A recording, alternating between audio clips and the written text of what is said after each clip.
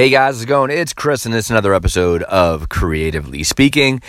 Thank you so much, as always, guys, for listening on to these episodes and enjoying the podcast, as well as supporting the podcast. It means the world to me, and hopefully, not only am I entertaining you just for a moment of your time, but also kind of giving you some insight and education in the form of creative business in your current job or in your upcoming startup. And in this case, in this particular episode, I want to talk about something that I kind of dabble in from episode in and out, and that is becoming a mentor. And becoming a creative mentor is, I think, one of the biggest things that you could provide somebody, especially in today's youth.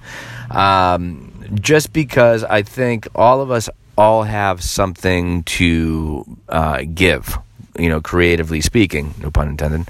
But the thing is that I think a lot of today's youth, primarily in late teens to early 20s, don't know what direction to go. And sometimes they need guidance. And I think in today's world, there are many ways you can become very overwhelmed.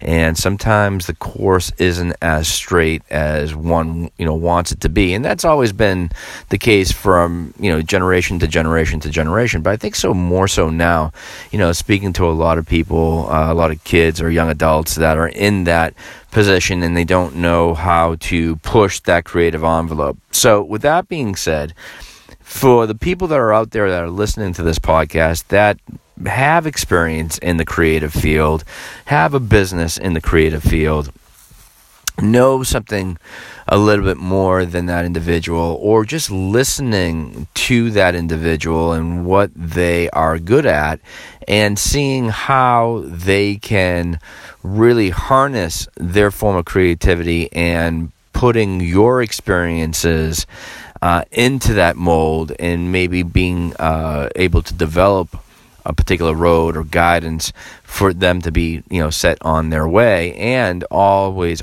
monitor the situation before you let them kind of fly away. So I think that's really, really key, because it really kind of falls into the form of collaboration. But there's nothing more than I think any of us want. I had 1.5 mentors in my life, and if I didn't have those individuals, I don't know if I would be able to seek out certain forms of creativity and really kind of harness it. I think sometimes, people have to enlighten you on certain talents that you might have that you are completely unaware of.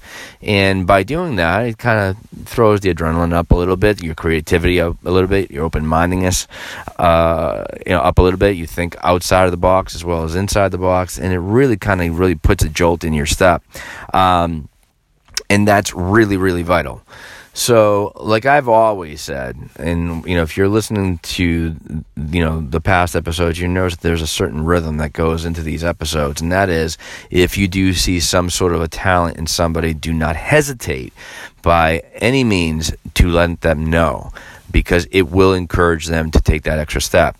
But as far as becoming a mentor to someone that is much younger than you, I think that's vital, because I think these kids really need that guidance, and they're really looking for that little bit of an elder type of, look at things. But the key thing in the creative world is, one of the key things that we all know is creative criticism.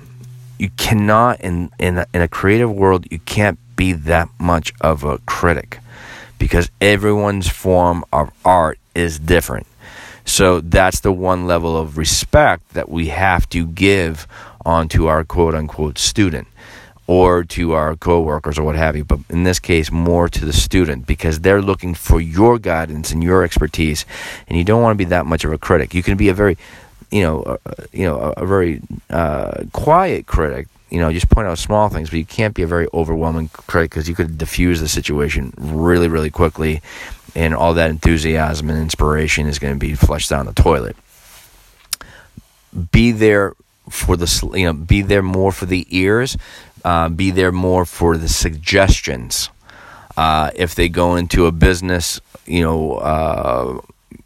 avenue that will enhance their creativity or their creative business, to the next level, and you're in a business, you can give them business advice, the do's and the don'ts, and all that type of stuff. But I think it's really, really important. So how are you going to find these kids? Unless you know somebody, that's different. Don't make it too personal. Just make it for what the point of it is. But go into your schools, go into your colleges, get involved. Maybe find out if you're good in front of people, how to become a speaker and really kind of, try to talk to the masses, if you will. And sometimes you might have someone that might pull at your sleeve and say, hey, listen, can I take a moment of your time just to, I need a suggestion. Listen to it, and maybe, who knows, maybe consider mentoring them.